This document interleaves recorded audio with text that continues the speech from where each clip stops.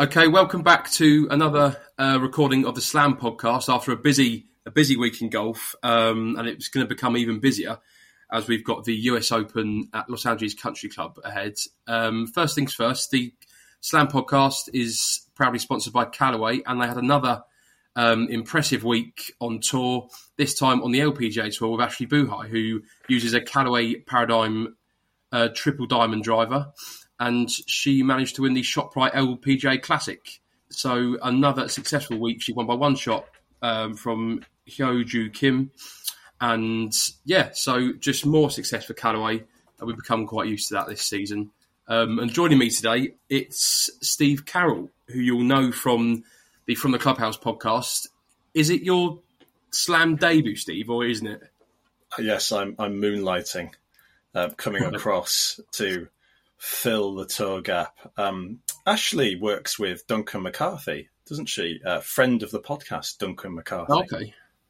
I've not met that. I've not met Duncan, I don't think. Oh, sports publications visiting legend. If you haven't, right. you'll soon get to know Duncan. Lovely guy, but Ashley's working, I think, with him. Yeah, very impressive performance. Very pleased to see her doing well. Certainly, and an exciting night on the PGA Tour as well. Unfortunately for us sort of UK fans, we wanted to see Tommy Fleetwood win, but unfortunately didn't. It took 4 holes for Nick Taylor to hole a 72-foot putt to win the RBC Canadian Open. Did you stay up for the end, or did you go to bed? I went to bed. Is that wrong? I went the second playoff hole, and I thought this might go on for a bit.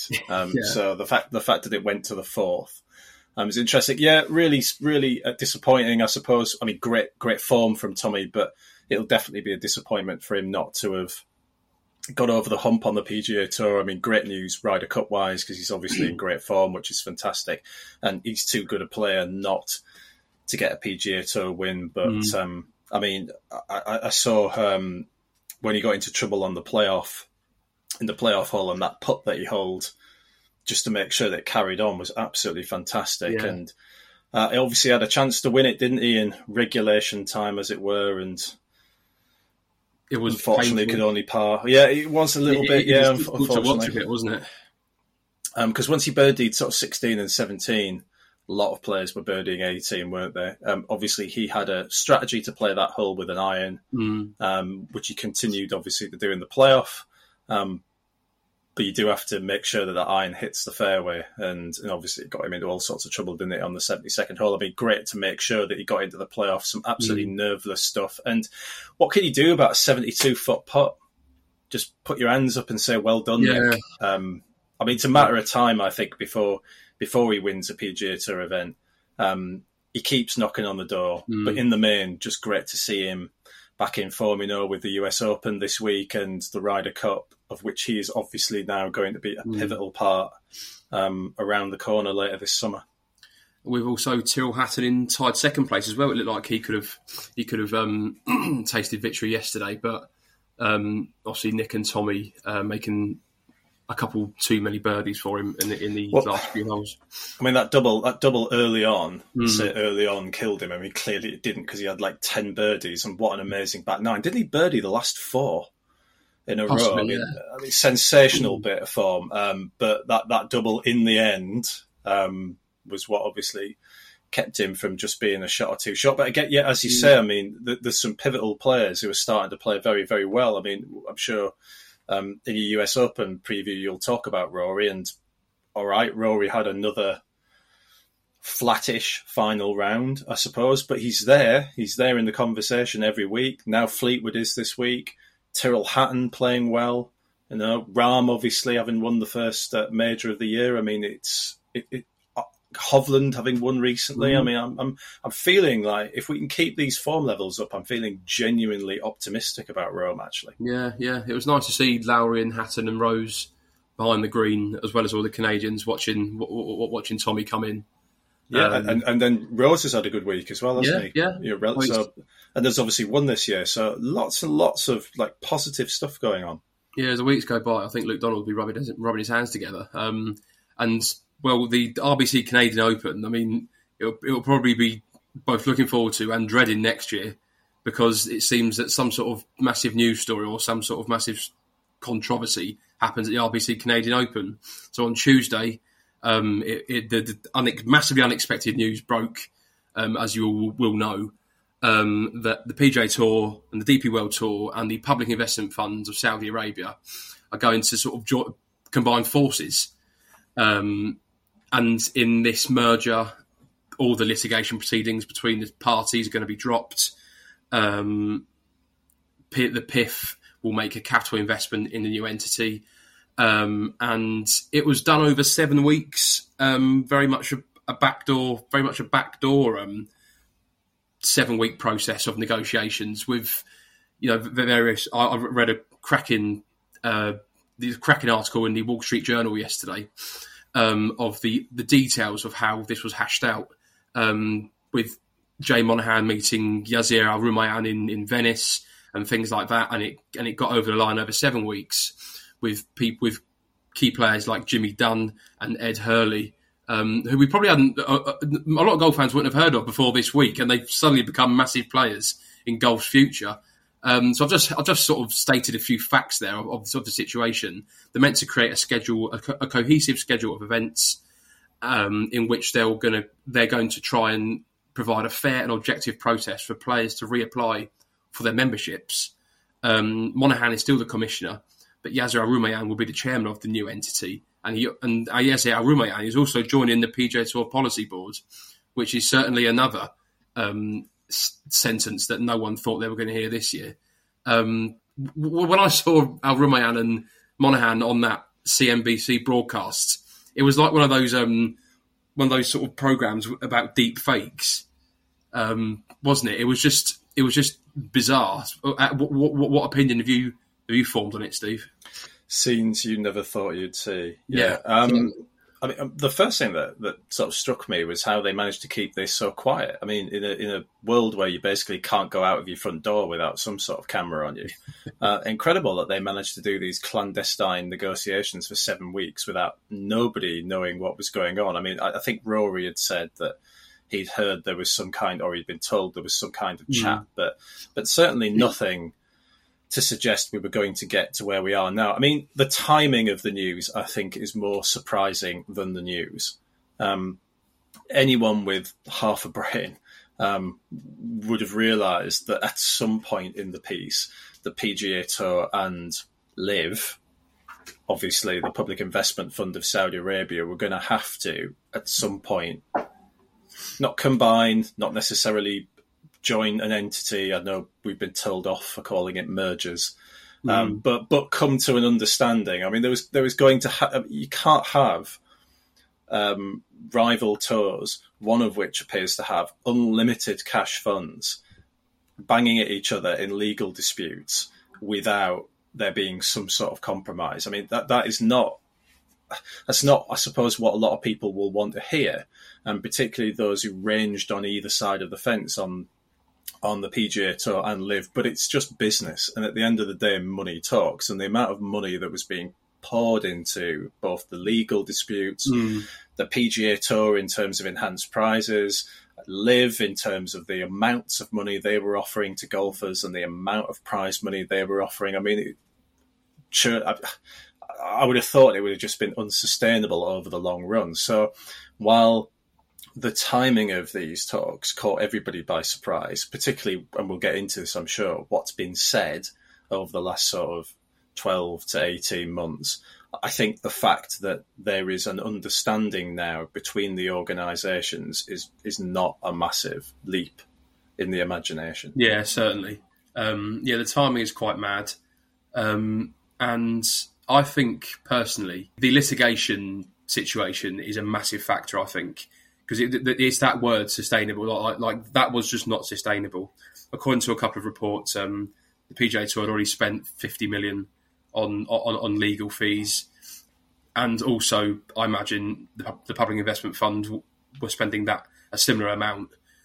Even for a sovereign wealth fund that has got unlimited wealth, they don't want to be paying out money for legal fees for a court case that might not even start until January 2024 as well.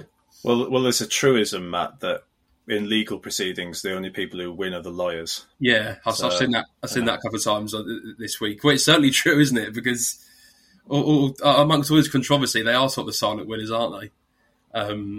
But especially as the PGA Tour felt compelled to go toe to toe for LIV Golf in terms of prize purses as well, even increasing so much as they did, over 100 million this season for these designated events. They still don't match the 25 million on offer each week with LIV Golf events. So that shows the scale in which they would have had to have kept on increasing their prize purses. I also think that the longer this situation went unresolved, and it's not, that's an odd phrase because it's not resolved yet. We've obviously just got a framework, but the longer this went on, the longer that LIV became established, the more seasons that LIV went into, the threat to the PGA Tour, I think, may have been that other big name players may then have taken the money because they're being offered huge sums, aren't they? And you talk about playing less, playing schedule, and all that sort of thing. But I mean, primarily, the sort of signing bonus offers that some players have reportedly had are enormous. And I suppose for the first year or two, there is this idea of, well, will the league last?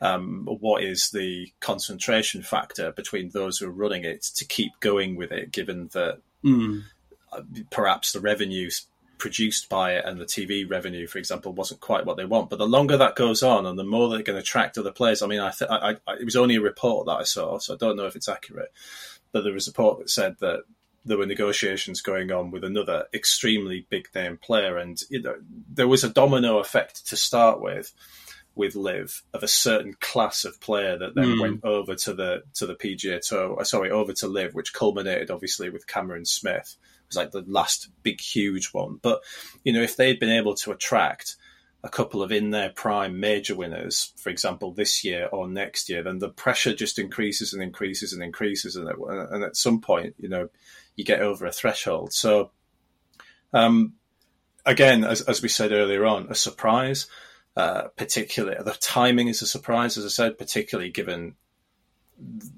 what we thought the nature of the relationship was and where they were. But I mean, people will kick me for saying this, but I'm sure. But there's no surprise to me that in the end, there's been some sort of agreement, which will then move into a more comprehensive restructuring of men's professional golf. Once everyone sort of stopped jumping up and down and sort of screaming at the news, I feel like I did sort of just sit back and think, well, this obviously had to happen. But I think... I'm sure there are some people on the PGA Tour side of the debate who would have liked to have seen LIV crushed, right? Yeah. But can you crush an entity that appears to have unlimited finance? And that I think is the key question. I mean, however distasteful you find the politics, if your end game is the destruction of one organisation over another, and that other organisation has got deep pockets, then it's not going to happen, is it? Yeah. I mean, the first thing I thought of when it was announced, and I was reading through the initial statement by the PGA Tour, my first thought was, how is Jay Monahan going to explain this? How is he going to explain this complete U-turn? Because last year, since the LIV Golf's inception, Jay Monahan is, when he's spoken in public, he's taken it all very personally. It's like in the last 12 months, he's become very emotional when he's spoken in public, especially this time last year when he was speaking to Jim Nantz about referring to, do players have to apologise for being members of the PGA Tour? So that is the biggest U-turn and the biggest criticism that should be thrown at Jay Monahan, I think, and rightfully so. It certainly makes his position as commissioner far less tenable. I thought Rory was quite kind to him last week when he still said that Monahan still had Rory's support. But even for someone like Rory, who must work so closely with Monahan, must be thinking now, Because if you haven't got the full support of the membership, which it doesn't seem like he does, based on the multiple reports and details that came out of that players' meeting last week, where a lot of people were calling for his head, people calling him a hypocrite, saying it had been done behind the players' backs. You would assume that Monahan, his position now, it must be on thin ice, surely. Well, this is just a personal opinion. I wonder whether it's a coincidence that he is the CEO of the new entity. Mm. By all accounts, he got quite a hostile response at the players' meeting at the RBC Canadian Open. I'm not surprised. He's made some pretty big statements. And made some pretty big judgments on people who went to LIV and on LIV Golf in general. So to then appear to completely about face is obviously going to leave him in a very difficult position. I mean, there was a story I read earlier on this week on The Athletic where Monahan said he regretted not communicating with the families of 9/11 victims before the organisation's merger with LIV Golf. Unbelievable. I mean, unbelievable. When you consider that he said that joiners who were joining LIV were basically akin to supporting those involved with 9/11. I mean, absolutely unbelievable to not speak to those people before then announcing those decisions, not really talking to Rory and Tiger. I mean, Rory's been left on an absolute limb here. Now, right, it's up to Rory what stance that he takes. And there were other people who took very much more guarded positions about LIV and the PGA Tour. John Rahm being one, right? Mm. So it's up to Rory the direction of conversation that he takes and the tone in which he takes it. And he decided to be extremely stridently anti-LIV, almost became the de facto PGA Tour spokesman, and that's on him. Nobody forced him to go that far down the line. There were other golfers who did not, who as like I say, like Rahm, but he has to feel like he's been completely shafted.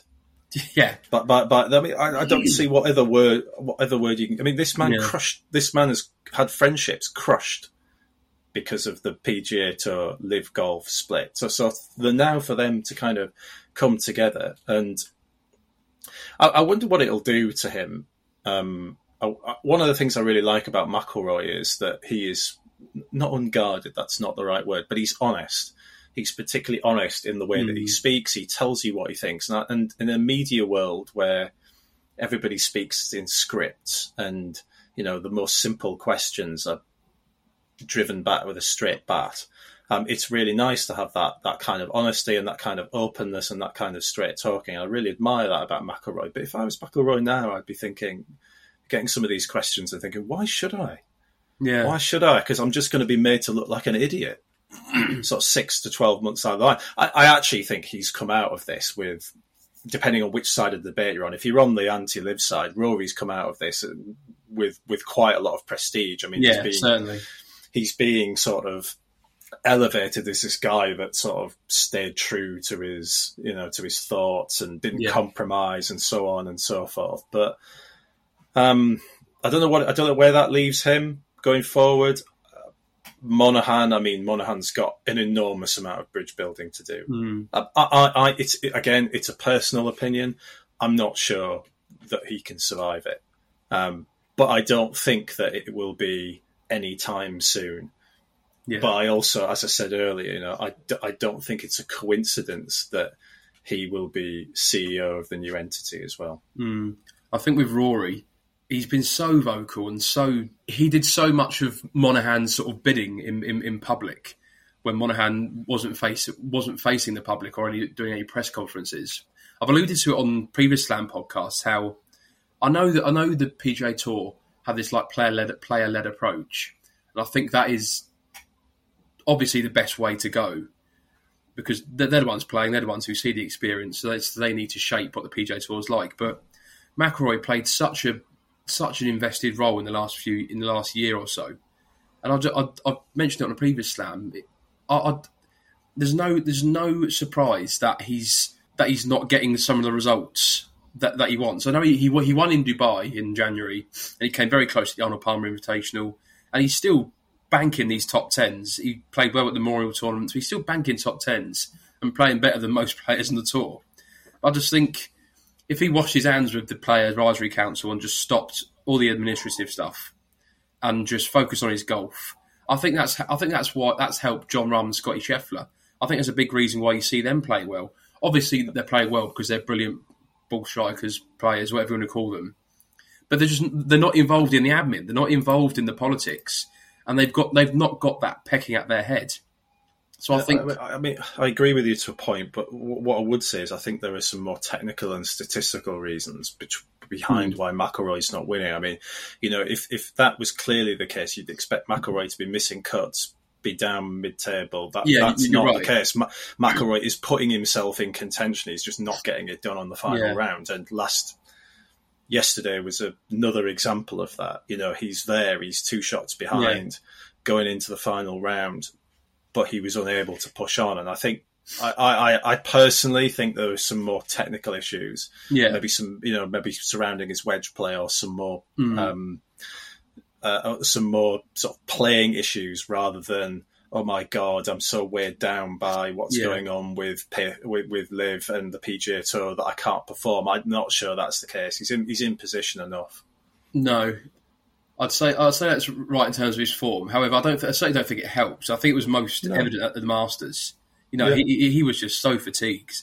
But if we sort of move the discussion on to perhaps the DP World Tour, I mean, there are still a lot of speculative points about this and things we still need to know, such as what is this thing going to look like? Is there going to be a PGA Tour, a DP World Tour, a LIV Golf schedule, and this new schedule?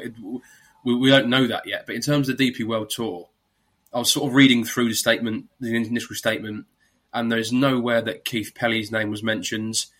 So it would seem that the DP World Tour, unsurprisingly, because clearly the money's talking, and the people who are putting up the most money are the ones that are going to make the biggest decisions and be involved in the policy boards. But for Keith Pelly not to be involved in even the policy boards, and not to seem to have any administrative involvement, I think it's just indicative of the DP World Tour's sort of position in world golf. I mean, I imagine they'll benefit from higher prize purses. I assume in 2024 the DP World Tour is going to see bigger prize purses, but is that going to attract better players?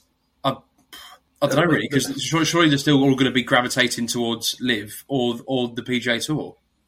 Well, people are always saying, aren't they, at DP World Tour that they're not a feeder tour, they're not a second-class tour at the PGA Tour. I mean, the reality is that all the top European players play largely on the PGA Tour. You've got a DP World Tour structure now that sends its 10 best players in its ranking lists every year to the PGA Tour. Where are they going to play? I imagine they would try and take the benefits of playing on the PGA Tour if they actually got the credentials to do so. On the other side, this kind of settlement does provide a way back for some. You can argue whether they're over the hill or not, but some still pretty big names in the European scene. Will they want to come back? There's been a lot of anguish there, hasn't there, on both sides. Will they want to come back? I suspect they will. Will they pay the money to come back? I imagine some fines will still apply. But you've got players like, take aside, the late 40s brigade. You've still got players like Keimer and Wiesberger, where this offers a route back for them, and I'd be surprised if they didn't take it. Who knows what's going to happen? I mean, there's a lot of speculation about what's going to happen with LIV. Is it going to carry on? Is it not going to carry on? My opinion, it's just an opinion, is that LIV will probably carry on, because I know money's unlimited. I know that they've got so much, they're probably not that bothered about where they spend it. I'm sure that that's not true. But there are a lot of players on multi-year, long-term contracts. And if you fold up LIV tomorrow, I suppose Dustin Johnson and Phil Mickelson are very happy, aren't they? Because Cam Smith probably, because they've received enormous amounts of money and then I've had to do a massive amount of work for it. I'd be very surprised if that's the case. I think at least these contracts will run, and we'll probably see. If you ask me the question, is there going to be a LIV Golf Tour in 2024? I'll say yes, there is. I'll be surprised if I'd say it certainly is. I'd say that's a certainty. Like, I think people are lurching to the thing of LIV's going to go under soon, and that might be true one day. But I think, well, according to a couple of reports, Greg Norman has rallied the troops at LIV and said we've got plans up until our 2025 season and onwards. And I do think that there is a lot of belief in their. There's a lot of belief in their franchise structure with all the teams, like the 480s and the cliques and all them. Like, I think they do believe that they can grow into franchises, and like a lot of work behind the scenes has been done to gain sponsorships and endorsements for those teams. So I don't think they're just going to ditch that, are they? Well, what I would say is now that it's on the way to being legitimised, if that's the correct word, it's going to have to make some money. Because the reason for doing it appears to have been satisfied. And I think that's why people believe that LIV might get folded up, because what was the reason for doing LIV? Well, if you believe what's come out subsequently following the agreement, it appears that the PIF's main motivation was to get a seat at golf's table. They wanted to be involved in top-class golf. Well, now they are. They've done it through a circular route. They've had to set up a tour in order to essentially force the PGA Tour to parlay. But then now that's happened, you could argue that the reason for LIV has kind of been settled. But on the other hand, huge amounts of money, as I've said, have been invested in this, and I'd be surprised if that was, well, we'll just call it a day, especially if they then get OWGR status and as big sports companies start investing in teams. I mean, there's this persistent rumor about a certain sports apparel company. They have one team and a lot of money, and if that starts to happen, then that league begins to pay for itself. And I wonder if, as it becomes, again, I use this word carefully, in inverted commas, legitimised, as LIV starts to be accepted at the golf table, are companies who perhaps were concerned about allegations of being involved in sports washing, for example, maybe they take a different opinion. Yeah. I don't know. It's now been, this sort of, you might be suggesting that this new alliance with the PGA Tour and DP World Tour, it is a route for legitimisation for them, isn't it? It's a route for a better outlook. And so I suppose some people would say that that's exactly what sports watching is. But I think I've read a lot of columns, like opinion columns on it this week. And a lot of people have spoken in sadness and quite emotionally about the fact that the PGA Tour sort of succumbed to the riches of Saudi Arabia and the public investment funds. But I think it just shows that how sort of, well, really a bit disgraceful how Monahan sort of used the emotional leverage of 9/11 and that sentiment to rally everyone around the PGA Tour, and then for him to do this instead. I think that's the only sad bit about it. But like Rory was saying in the week, it is a case of just resigning to the fact that this is the way it is and the way it was always going to be. I think if you have a public investment fund that's worth $600 billion and they want to pump money into golf, then this was probably going to happen at some stage. We've got loads of uncertainties. I've noted down some things that we still need to know. We still need to know if this league if this new schedule is going to happen next year. How many events are there going to be? How many events are players expected to play if they're on the PGA Tour or LIV or DP World Tour? What the prize money will be? Will it be more prize money than LIV offer? will play, like we mentioned earlier, will players like Lee Westwood, Poulter, Sergio, will they want to return to the DP World Tour and the PGA Tour? And if they do, will they still have to pay fines for playing with LIV? Because they'd have to, I assume they'd have to request releases still to play in LIV under this new umbrella. So yeah, there's countless unknowns. What broadcast station will it use? So there's a lot of unknowns, isn't there? Yes, yeah, all questions, Matt, for another day. I think as well. There's a rather big tournament going on this week, isn't there? There is, yeah.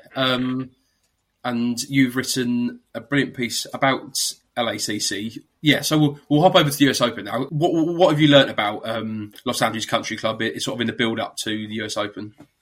Well, I mean, it's going to be a surprise to a lot of players because none of them will have seen it. Yeah, because it's been 75 years since the US Open was in Los Angeles. Never mind that Los Angeles Country Club. There are a couple of players who have seen it, most notably Scotty Scheffler and Colin Morikawa, who played in the 2017 Walker Cup team. Scheffler had something of not a bit part. He played half the matches, but Morikawa was an absolute star of that team in 2017. And Morikawa is an LA native, so if you believe in the home comforts thing, then he's got a decent chance this week. Obviously, a little bit of a concern with the back injury that he suffered a couple of weeks ago. But anyway, you can read what Colin Morikawa has to say about LA Country Club on our website at the moment. There's a piece with Colin talking about his US Open hopes. But in general, I mean, I think this course will be slightly different. I mean, you've obviously seen the pictures of the US Open rough that everyone trots out every time there's a major, and you've seen a picture of a long par 3. I mean, what I would say about that hole, the 11th, that everyone's going nuts about because it's 290 yards, that par 3 plays downhill significantly. Yeah. So perhaps it isn't as bad as everyone seems to think it is. But generally speaking, what we're going to expect from LA Country Club, well, valleys, bumps, mires, crests. It'll probably be firm. It'll probably be bouncing. There's a barranca that works its way through several key holes, so there could be some penalty area problems for players. I think the fairways are generally considered to be a little wider than US Open standard, and that the USGA and the course itself are looking for more consideration of angles and hitting shots in. There are some large bunkers that go through this course. Gil Hance, who redesigned it, looks like he's done an amazing job. The pictures that I've seen, it looks like a classic golden age golf course, and I do enjoy seeing tournaments on those kind of courses. I sort of think Riviera. So, you know, I think it will be a slightly different kind of US Open. I think there might be more playing from the short stuff. I mean, obviously, you'll still get punished if you end up in those in that long grass, but it's a different kind of grass that I think that we would normally see. I'm not quite sure about that, but I think it might be a sort of different kind of grass in the rough. So very intriguing major ahead. Yeah. I mean, much like what we've just talked about the PGA Tour, there's arguably a lot of unknowns with LACC because it's never been used for a major before. Will you be having a bet? Do you bet on golf? Occasionally. I used to bet a lot on golf, but I find myself a bit tied up these days. Yeah. So not so much. But anyway, I don't need to give you any thoughts about betting because you've got this comprehensively covered, have you not? We have, yeah. So next up, in the second half of the podcast, I am chatting with Tom Jacobs, our sort of resident expert tipster at NCG, and me and him are going to discuss the golf course and Tom's expert tips, as well as a couple that I fancy as well. Okay, so joining us now is Tom Jacobs, who you will all be fairly familiar with, as he is NCG's resident betting expert. I believe did you come on was it the pre-Masters pod? Yeah, we did the Masters, didn't we? That's where I kind of tried to convince myself and everybody that was listening that Justin Rose was going to win the Masters. Yeah. He did it right, didn't he? So, he did, yeah. And he followed up with a decent result in the PGA. So no spoilers, but we might talk about Justin Rose again at some point soon. So, that was good fun. I enjoyed that. I think the good thing about these Sunday chats, Matt, you get a little chance. I mean, like obviously, I think sort of the final selections may take Monday evening or whatever, but you kind of get an insight into our thought processes and what we've been looking at over the past week. So, I enjoy doing these on a Sunday. No, certainly. So we'll look into the US Open that starts on Thursday, obviously at Los Angeles Country Club. I was gonna sort of try to get in your mind for like a week before. So this week it's the RBC Canadian Open. Yeah. Say if you had a player in mind for the US Open the following week, would a bad week from them this week put you off, or would you sort of stick to your guns?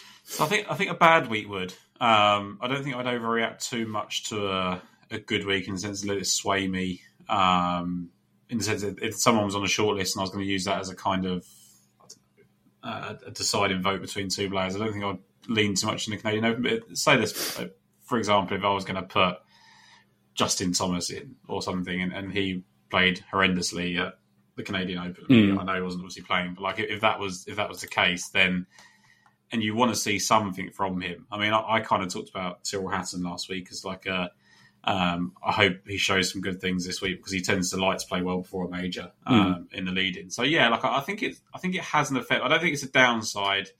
Unless they play kind of like horrendous, like if they shot 10 or 11 over, then I'd probably be quite concerned. But if they just miss a cut by 1 or 2, you never know quite what the motivations are for people playing the week before. Are they trying out different types of shots? Are they trying to, work on something specific in their short game, or are they trying to win the golf tournament?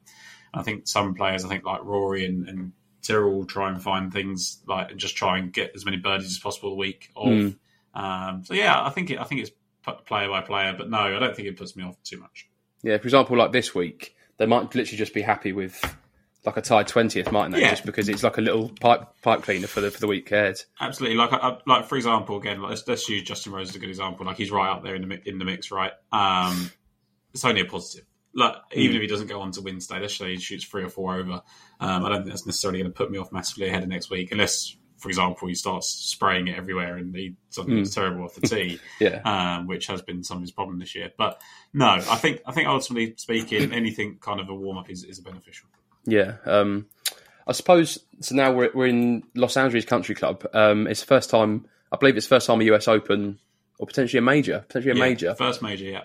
In 28 years, that's been in Los Angeles, and it's Los Angeles Country Club's first major. They hosted the Walker Cup in 2017, I believe. With betting preparation, does a course like this that's potentially a bit of an unknown, does that throw a spanner into your works? Yeah, it does. Yeah, it makes this past weekend, and kind of like today and tomorrow that a little bit more difficult. It's nice to have these kind of chats and chat through it and just trying to make sense of it. I think one of the things I've done in the past is what I'm guilty of is trying to look too far into it and trying to be too smart about it and find all the different angles and everything. And ultimately, like, in the end, the best players come to the fore, regardless of what the golf course is. I think if it's a type of course where shorter hitters can't compete, which is becoming more and more regular as the years go on, then yes, you do have to factor in. But like, for example, this golf club was designed by George Thomas, and he designed Riviera, right? And maybe before I'd have dived into Riviera results and things like that, but everything you hear is it's nothing like Riviera. There's no Kikuyu grass. There's no, there's Bermuda rough and things like that, which is just not typical of LA venues, so or California venues in general. So you can end up kind of backing yourself into a hole. I mean, he also designed Bel Air, which is like UCLA's golf course, and that's going to point to like Patrick Cantlay, for example. Yeah, there's very easy ways to kind of get down rabbit holes that you probably shouldn't be going down. So I think ultimately, when it comes to a course like this, you kind of have to look at the scorecard and see what what they potentially got in front of them, but maybe not get too caught up, because it happened at Oak Hill. You got so high on certain things at Oak Hill, and maybe what sort of courses they lean into. And actually, with Victor Hovland being runner up and Justin Rose being in the mix, it worked out okay for me in the end. But like, certainly, I don't think it helped necessarily. I think I just picked the best players at the right time. Yeah. Yeah, so it's a George C. Thomas design, and it was restored, I believe, by Gil Hance in 2010. Yeah. But I sort of looked down Hance's resume of restored golf courses, and he's just got absolutely It's an illustrious long list, sort of Aronimink, Baltusrol, Merion, Oakland Hills, Oakmont, the Olympic Club. So I suppose with restorations, maybe the clue is not in sort of the club restore. It will be in because I believe that he wanted to restore it back to the original design that George Thomas had intended in the first place. Yeah. It's a bit of it is an unknown at LACC because, well, just in the content I've sort of been producing in the last few weeks, it seems very exclusive on the website. It's there's no sort of green fees. There's no sort of just sort of rates for visitors. It seems quite a closed off place. So it's a very interesting. It's going to be very interesting, isn't it? Yeah, they don't want. It's an exclusive membership in the day. Like it's right in the middle of Beverly Hills, and you'll hear it multiple times. Like the Playboy Mansion overlooks like the holes in 13 and 14, right? So that's the kind of what you're dealing with, and that's the membership. That's why it's taken them so long to finally yield and give in and host a major championship here. And I mean, look, you've got to look at kind of things on the scorecard as clues. Like there's 284 and 290 yard par threes, which one of them I believe plays downhill, one of them doesn't. So you've got to factor that in. But they've also got a chance to manipulate all these tees. I think like 15 is 124 yard par three, which actually could play about 78 yards. So it's one of those where I think you've got to look at it as a 7,400 yard par 70. Compare that to previous major championships that have been of that ilk, Oak Hill, similar. There's been some talk about it being like Shinnecock in 2018. And again, I think you just ultimately got to look at past US Open performances. Like the USGA set it up how they want to set it up, and they're very consistent with how they set golf tournaments up. And we can get all in the weeds about what these courses are and what the designs mean and all these sort of things. And ultimately, it could just be the USGA control it, and that's what it is. So I think it's a very good thing. There's some very good trends, which we'll go into in a minute, that others have already brought up that kind of give you a very good insight of what we should expect this week. Yeah, it's for the US Open venues. It's known as the toughest test. Yeah. The toughest test in golf, isn't it? The stiffest test in golf. It's quite a unique competition with often unique setups. And then I think that sometimes leads people down sort of the path of, well, who plays tough setups well? Yeah. But I don't know. For example, like last year, when Fitzpatrick won it at Brookline, a lot of the usual suspects were up there, such as Scheffler. Roy was in the top 10. Zalatoris, when he's fit, is always contended at majors. So, did you read into course difficulty quite a bit as like a very sort of well researched tipster? So I think for me with course difficulty, and it's always one of those, as you said there, like look for the players that play difficult courses well, and there'll be certain stats out there on different websites that will say X can play this kind of this style of golf course at this stroke average, and they rate out the best. It's surely got to matter what they're doing at the time, right? Like Victor Hovland, if you look at what he was like on these kind of courses at this kind of difficulty 3 or 4 years ago, it's not going to rate out very well. And that's all going to be, because there's so few tests like this on the PGA Tour, the averages are going to bring in what that happened 3 or 4 years ago. And it's a fairly small sample size. And I think if you look at what Victor Hovland's done this year compared to what he was doing 2 or 3 years ago in majors when he first come onto the scene, I think you've got to react very quickly. So the kind of easiest thing people will say is like Rory McIlroy's not great at a tough test. He's much better when it's X amount under par, right? And I agree, but would that mean that we should roll him out for this week? Probably not. So it's gonna be a really interesting test. I think that for people like us, you pull your hair out because you're trying to find as much information as you can in very little that's available. And then it'll get to kind of like Thursday when you've already made all your bets and someone's 6 under through 7 and someone points out that they've been a member here for 15 years and you should have known that. And it's very, I mean, like, for example, like Max Homer shot a 61 here in the Pac-12 championships back in 2013. It's not going to be set up the same as it was for Pac-12 championships in 2013. So it depends also what you're going to put into that. And again, just waffling on here a little bit, but like Max Homer was a very popular pick for this major because of his record in California. And then everything you've heard this week is this is nothing like a typical California test, nothing like Torrey Pines, nothing like Riviera. All of a sudden, we're going to throw out the window what we liked about Max Homa. I don't know. Like, I mean, if you weren't so high on him before, then probably. But if you're well invested in him and think it's definitely his right major, then you probably want to try and find a way to justify it still. So it's I see. One. Yeah, and also say, for example, Homer, he's got a good record at Riviera. Yeah. However, a PGA Tour Riviera setup is not going to be the same as an LACC US Open setup, is it? Yeah, we just see it all the time. Like we see these things and we think like this is a perfect venue for them. Everything aligns for them to do well, and then they miss the cut, and you're like, you know, what happened? Like everyone was talking about how it was a perfect setup for Rory McIlroy at the Masters this year. Like he was in great form. Or everyone spoke about how good a form he was in. And I thought it was a little bit overhyped. I think we put this conversation on the podcast before, and he missed the cut. And I certainly didn't expect him to miss the cut, but it wasn't a massive surprise to me. So we get these things in our head and these stigmas in our head of, you know, what is right for a major championship, and like.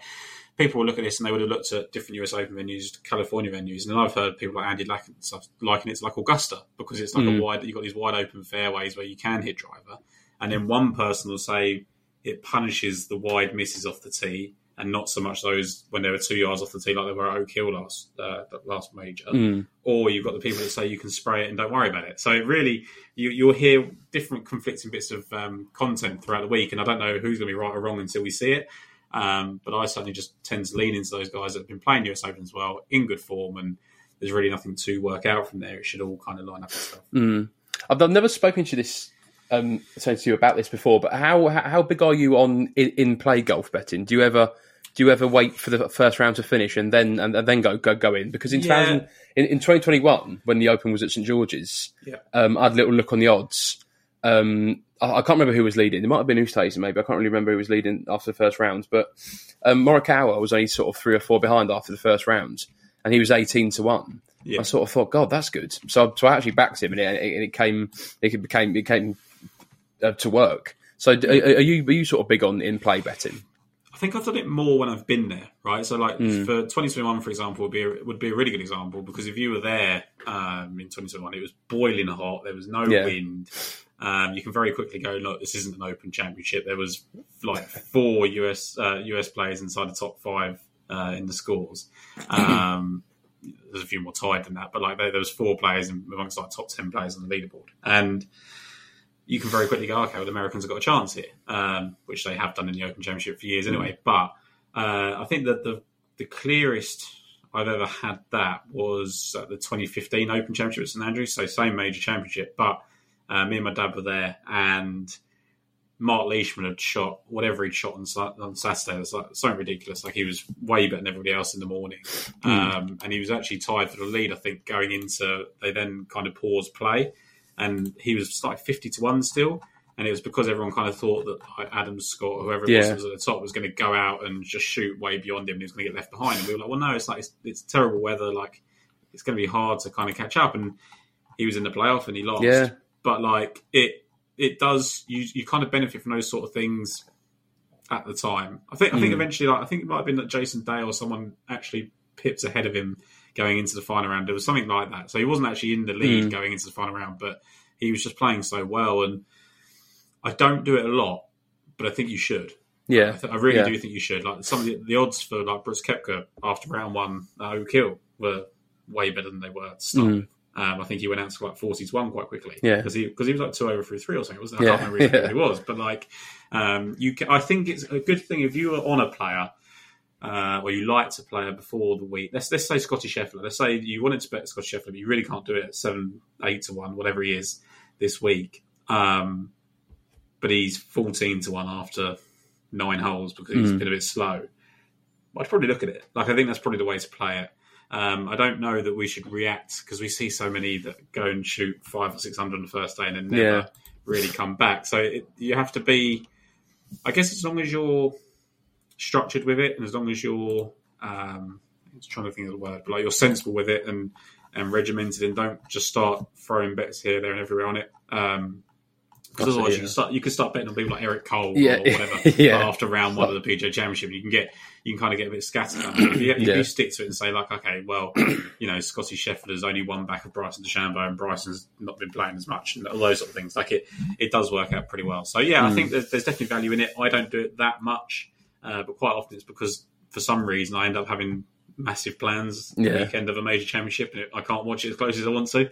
That's always thankful that people do that to me. But I think it definitely changes, but it is a good idea. I think I would definitely advocate for it if people wanted to.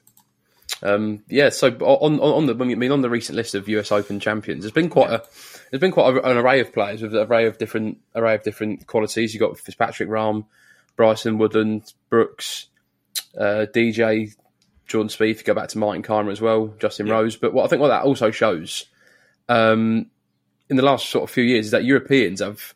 I mean, not that it's a shock because obviously Europeans occupy a lot of high ranking places.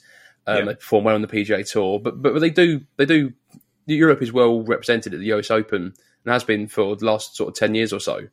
So if we sort of delve into who we might allude to, who could win, which European would be at the top of your list? 100% be Victor Hovland again for me. Like he straight away goes into the top. I think he's probably, if all odds were removed for it and I just had to pick one player, I think there's not. Maybe Scotty Scheffler. But other than him, there's probably not someone I'm more confident in than Victor Hovland this week. I think he's in a better place than Jon Rahm and Rory McIlroy. I think it's very, very hard to expect Brooks Koepka to go 2-1-1, although he definitely can do it. Xander Schauffele is what he is at the moment. I don't think he's necessarily the person that you want to be back in winning on a Sunday. And then you kind of got Cantlay and Spieth around him. So the next European you're looking at is the defending champion in Matt Fitzpatrick, Cyril Hatton, who's been playing very, very good golf, and Justin Rose, as we alluded to earlier. So once you've kind of got Jon Rahm and Rory McIlroy out of the way, I think Victor Hovland is the clearest one, and the odds reflect that. But I actually have more confidence in him than both of those right now. Yeah, I think Hovland was one I'd lined up before we started speaking today, just because I feel like it's important to get on the train with these sort of players when they're in this sort of form. But before the Memorial, he could have easily have won other big events. He didn't really. At the Players and the Masters, it was sort of typical Hovland, wasn't it? Whereas where he didn't really make a good fist of it in the final rounds. Whereas at the PGA, that was a clear. The PGA Championship the Sunday, I feel like, was a clear improvement in his performance. Sort of under the gun, Koepka might have ended up winning anyway had Hovland not have made a mistake in the bunker late on. However, that was a clear sign, I thought, that Hovland has maybe turned a corner, maybe grown up to a certain extent, and I thought that was a really good sign that. It was a good sign that Memorial win was coming, but it certainly could be a good sign that a major win's coming as well. Yeah, for me, like when you look at Victor Hovland and very much this US Open, I'll bring this into this now. So Niall Lyons, who does the Oddschecker UK stuff, so he's looked at the previous winners of the US Open and what their previous major finish was. So Fitzpatrick won in 2022 and he was 5th at the PGA before that. Rahm won in 2021, he finished 8th at the PGA before that. Bryson won the 2020 renewal, he finished 4th at the PGA before that. Gary Woodland won in 2019, he finished 8th at the PGA before that.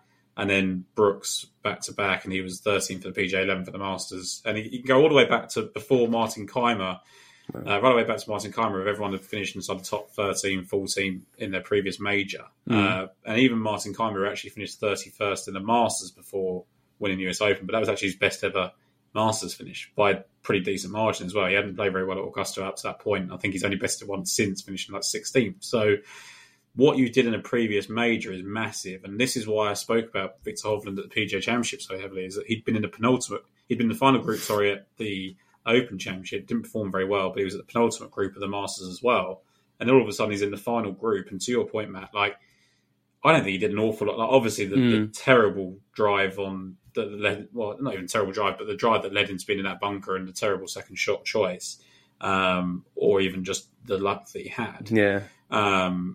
It probably wouldn't have mattered because he just ran into Brooks Koepka that week. any other player that was in that final round, and this is what people don't like. People just look at, okay, Victor Hovland's been poor in final rounds. They don't look at who he's been playing against. He's been playing against Rory. He's been playing against Brooks. He's been playing against real elite members. It's not like he was going up against Denny McCarthy like he was last time, because when he did, he went up against him and beat him, right? So, I think there's nothing better than the value you gain from being in contention at any major. And I think Hovland's shown it now. 4th, 7th and 2nd his last 3 majors. Even before that, he'd had 2 12ths and a 13th in majors as well. And 2 of them were in this major championship. So to me, I just think Victor's got all the tools. There has been some talk about the fact that he's actually had some sort of course management coaching. And I think that's probably what's actually helped him. Because everyone focuses on that short game, right? And I think the idea is that actually just don't get yourself in that trouble in the first place, and you'll probably be all right. Easier said than done, but he is the type of person that can seem to avoid it. So, and when you look at, again, like even when you look at previous majors and stuff, like he played pretty well at Pebble Beach. He was a low amateur there, and he played, I think, well again at Torrey Pines. So he's played 2 California majors and played them pretty well. So, no, sorry, he didn't play well at Torrey Pines. He withdrew from Torrey Pines, but he played well at Pebble Beach. So he's had those 2 opportunities where he's played really, really well in California, and he's just come off a recent win. I don't see why Victor Hovland can't contend. Yeah, I think he's one of those players that if you don't back him, if you sort of opt with someone else, if you're not undecided, if you're undecided and you don't back Hovland, you'll probably see on Thursday evening that he's sort of 3 under after 9. You're thinking, I'd be gutted this week. Like, people always ask you, and I think we kind of ask it on our podcast a lot, like who do you not want to win because you were close to them or whatever. I won't have that problem because I will back Victor Hovland. I think probably when the tips come out tomorrow, he'll be leading it. And I understand people that say, look, he's 16-1 now, whereas he was like 28-1 and 20-1 before, but it's got to be reflected in what he's done. Yeah, he's been so good at the last 2 majors, and he's just won. There's not really any reason why he shouldn't be 16-1. Yeah. Like, if I had a choice of playing him or Xander Schauffele right now, it's quite clear who I'm picking. So, not to keep picking on Xander too much. So, I think ultimately Victor Hovland leads Europe's hopes this week. You mentioned Schauffele. It's quite, to be fair to him this season. I mean, say if you from January to now, if you were to pick out 3 or 4 of the big 4 of us this season, you probably wouldn't say Xander Schauffele, I don't think. But his stats, he's world number 6. I think he's 3rd in scoring average. On the PGA Tour. Only second to behind Scheffler and John Rahm. He sort of had a sneaky good season so far. He's 4th in strokes gained in total, 6th approaching the green. Those are just sort of the bare statistics. But again, I've alluded to it with Alex before on previous podcasts. It's just that, will he actually win, sort of thing? I don't remember a time. I guess he had a chance. Was it the 2019 Masters when Tiger won? I think he had a chance. He had a chance. He sort of competed with Hideki, I think, at the Masters as well. And he had a decent opportunity there, didn't he? Like, he's had a couple of times where he's been in the mix, but it's never felt like it was Xander Schauffele's major to lose, right? So I don't think he's even gone as close as what Victor did at the PGA. So, whereas you are talking about someone that at the US Opens finished 5th, 6th, 3rd, 5th, 7th, and 14th. Like, he's unbelievable. So would a Xander Schauffele win surprise me? No. But can I back it? No. Because I just don't feel. And again, this is we're talking about a player that's won 7 times already and he's on the PGA Tour, one of them being a dual event. But like, I just don't see him winning. And it's really bizarre because he has done it. He's done it 7 times. He's done it in big events. He's great under the gun. For at least 3 rounds. It just seems to be that once that Sunday comes around, he hasn't quite got it, or he backdoors it in the Sunday when he hasn't been in contention. Like there'll be plenty of people, like especially for like DraftKings purposes and things like that. Like plenty of people will pick him out because he fits the models really well. He's got that ridiculous record in the US Open. Like it's the best US Open record of anyone in terms of just consistency. But do I want to see someone like a John Rahm who's had a 1st and a 4th and then a couple of middling finishes, or do I want the Schauffele that finishes inside the top 14 every single time he's played it? I want the John Rahm because I want the person that's got the winning element. Like Rahm's gone 3rd, 23rd, 1st and 12th. over the last 4 years in the US Open, and he's behind Schauffele because Schauffele's gone 6th, 3rd, 5th, 7th, and 14th. Like, it's just consistency, right? Yeah, and I can completely understand that. And for certain purposes, people want someone that's just going to give them a run. And that I absolutely understand. Maybe there's some each way value in Xander Schauffele, but I can't see him winning. Yeah. No, I tend to agree, to be fair. I was looking down the odds, and obviously Brooks Koepka represents the best chance from LIV Golf to contend. And then I think the next one's DJ, who has a good record at Riviera, for what it's worth. And then I think with LIV golfers, not to discredit any of them, because they've performed very, very well, obviously, as we can see at the PGA and the Masters. Yeah. But I think there is that thing of motivation and how prepared they are. I suppose they do have more time, as I keep saying, to prepare. But DeChambeau, Reed, Koepka, they've all been fantastic. And there's not many. And in the top 10 or 15, I think it's safe to say there will be 2 or 3 of them that are going to be in the top 15, if not 4 or 5. Yeah. And as you go down the list of the odds, Joaquin Niemann and Patrick Reed are like they're like the 3rd or 4th favourite in terms of LIV players, and they're about 80. They're about 80 to 1, yeah. And dare I say it, Phil Mickelson's 125 to 1. Yeah. So with their major pedigree, I think personally, I think there's some value to be had there. Yeah, I do. Look, I think the one person's been ultimately disappointing, and when I talked about this, I think it was probably on the PGA podcast of my own, like, people kind of linked to Dustin Johnson being at LIV, and that's why he's struggling so much in the majors now. But it was kind of happening before. Like, he played well at St Andrews, but before that, between the Masters win and that St Andrews performance, he was kind of struggling a little bit. Mm-hmm. Not in terms of like everybody else, maybe not so much. Like, he's still top 10 in kind of stroke average in majors and whatever. But like, when you look at since he's winning the 2021. The 2020 Masters, he's gone miscut, 19th, 8th, 12th, miscut, 24th, 6th, 48th, 55th in majors. There's 3 miscuts in there. There's a 48th and a 55th this year. So actually, I'm quite happy to go against Dustin Johnson. These are the sort of things that get clipped up quite nicely on podcasts and get put out when people listen to you and think, oh, you've ruled out one of the best players in the world. But he's just not playing like that right now. And he was actually, I think he was close at the start. He may have been 2nd or 3rd place after round 1 at Oak Hill, and just was terrible. I think he shot like 3 rounds of 73 or something, or 74 after that. So, he would be the one I'd be worried about, lack of reps and things like that. Just doesn't seem to be quite applying it, grinding away, whereas Brooks is playing well on LIV. I think you've got to look at those guys that, like, as much as we don't know what form on LIV means, if they're playing well, they're playing well, right? Certainly, yeah. Patrick Reed was going into the Masters. Mickelson wasn't, which was a bit of a surprise considering what he'd done at Augusta. We've got to remember that was 1 round as well. So I think I'm looking at kind of like Bryson in terms of the leading LIV hope, just because of how good he was at the PGA Championship. And people always mock DeChambeau for what he said about Augusta and it being a par 67 or whatever it was for him. But this is a US Open winner. This is someone that finished 8th at St Andrews and then 4th last time out at Oak Hill. So to me, if you can use driver a lot and you're not going to be so severely punished every time, I think that, and to be fair, I think Bryson was kind of like top 10 in accuracy at Oak Hill as well. So to me, I think he's playing well enough now that he can get in the mix. So if I was thinking of a LIV golfer, it'd probably be Bryson. Niemann would make sense if Riviera counted for anything. Obviously, he won there so brilliantly. And then I guess you've got the Cameron Smith question, who's been certainly 34th and 9th in the last 2 majors. Bookies haven't started doing sort of separate live markets, have they? Not yet. No. There might be something on Monday. With those, but no, I don't think I've seen it yet. It would be interesting if they did. I'd probably bet Bryson in that, just because I think there's a decent amount of value. Like, he was 125 to 1 for the PGA. He's now 50, and I still think it's quite good value. Yeah. So that probably says what I think of Bryson as a talent. We're on Bryson about version 67 by this point, aren't we? He's rechanged and reshaped and everything again. So you never quite know what you're going to get with Bryson. No, certainly not. I do like him. So maybe a little bit of an insight there into where my thinking is going into the week. Yeah.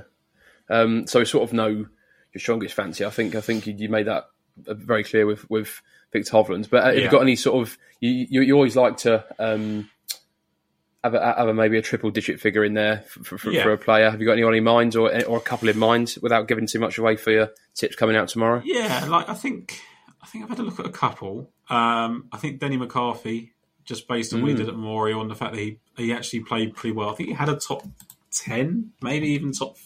Yeah, I think it was a top 10 in this major championship in the past. I need to sort of double check on that just to make sure. He was tied 7th at the US Open last year at Brookline. This is a course that doesn't rely too much on distance. Then we're looking at someone that's finished 7th at the US Open and 29th last time out at Oak Hill. He's now just had a really good chance to win on the PGA Tour. Is he going to bounce back straight away from a playoff loss to suddenly go and win a major championship? Probably not, but I think there's probably a decent amount of value in triple digits with Denny McCarthy, who seems to be, because it used to be very, very putting related for Denny McCarthy, didn't it? And all of a sudden, I think he's kind of a bit more well-rounded in his game. So he would be one. And then I was going to take a little bit, I haven't done this yet, but I was going to take a little bit of a deeper dive into Patrick Rodgers. I think Patrick Rodgers is playing some interesting golf right now. Again, not someone you particularly think he's going to win, because of how many years he's been out there and not done it. But I looked at his US Open record. And the reason I was looking at Patrick Rodgers, George Thomas, I believe, designed the Stanford golf course. And that's obviously where he went to college. Yes. And at the US Open, Rodgers has been 46th, 41st, 31st, and 31st. He never missed a cut in a major in the US Open. He was 29th at the PGA last time out. He's only missed one. He's played in 6 majors and missed 1 cut. So actually, he doesn't seem to be overawed by the occasion of playing in a major championship.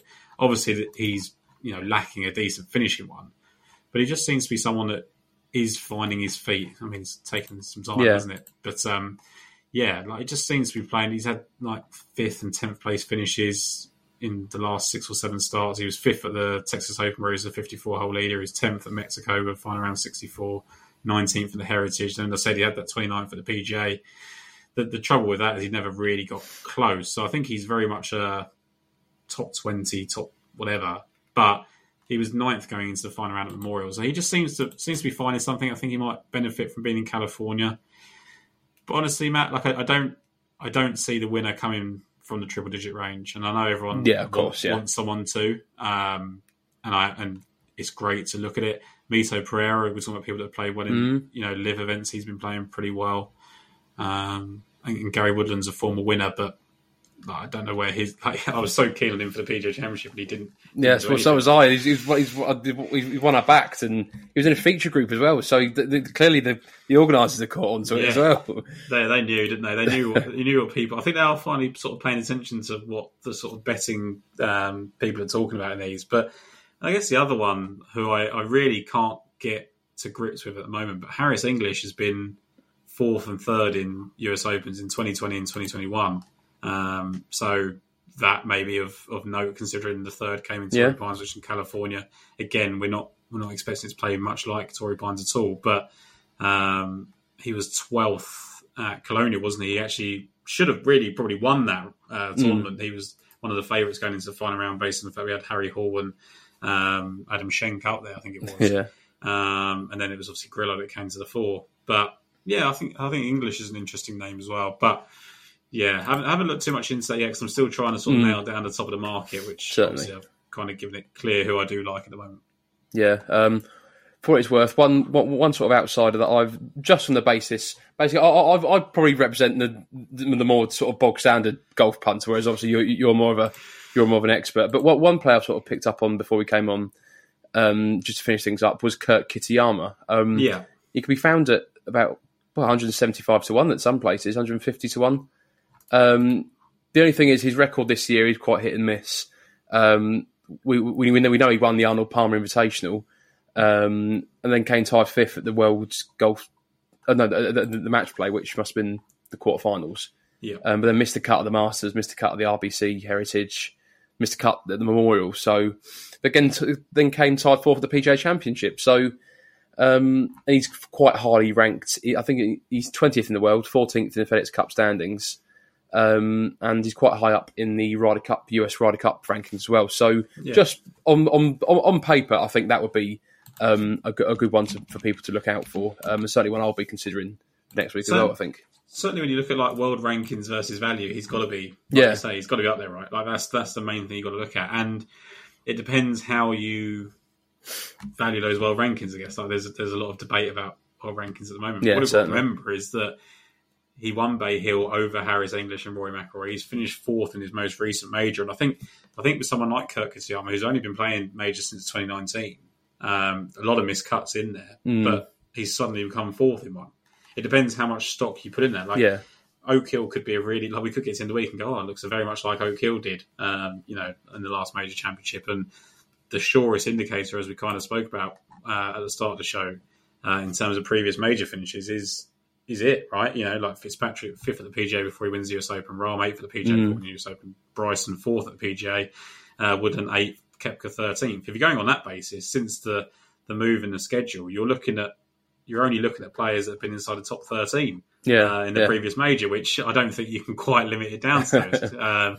Otherwise, you're losing a lot of the people that you might want to bet on. But that's Brooks, Hovland, Scheffler, who are three of the top 7 most likely players to win it. You've got Bryson, Kitayama, Davis in there, Straka, McIlroy, Rose, Cantlay, Smith, Perez, Connors, Lowry. Do you need to go much further than that? Maybe not. No, that's true. So I think as much as I think that the thing with Kurt Kitayama is you don't know.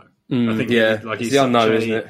He's a volatile player, but sometimes that's what you want. Like but that's the reason he's still in the triple digits, right? Because if he was consistent and his consistent play match kind of what his best outcomes can be, he would be 50-1. So there's certainly worse bets, Matt. Yes, yeah. Well, I'll have to think about it. Downplay it. It's definitely something to look at. And then I guess one that's I think he's triple digits in a couple of places. I do think Siwoo Kim at some point is going to come good. Well, we played. I thought he was going to win for you last week. To be honest, I did. Yeah, he's going very well. I was hoping so. We need to get on the board again with a winner on the National Club Golf Places, don't we? So I was kind of hoping for that, but I think it's just such a player that's been so underrated for so long, and I understand and I think it's because of these major championships that he hasn't done so well in that he is so underrated. But in US Open, he's got a 13th place finish. He's got a 13th place finish at the PGA.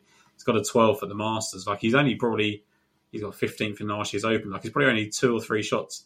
I always wonder, like the little yellow boxes you get on Wikipedia. I did a tweet about this on Tyrrell Hatton. So I always wonder how much people look at those yellow boxes on Wikipedia and go, he can play majors well. Because if Tyrrell Hatton had finished 1 shot better in about 3 of his last 5 majors, he'd have like 3 more yellow squares. And I just always think people go, so he's due a major. Yeah.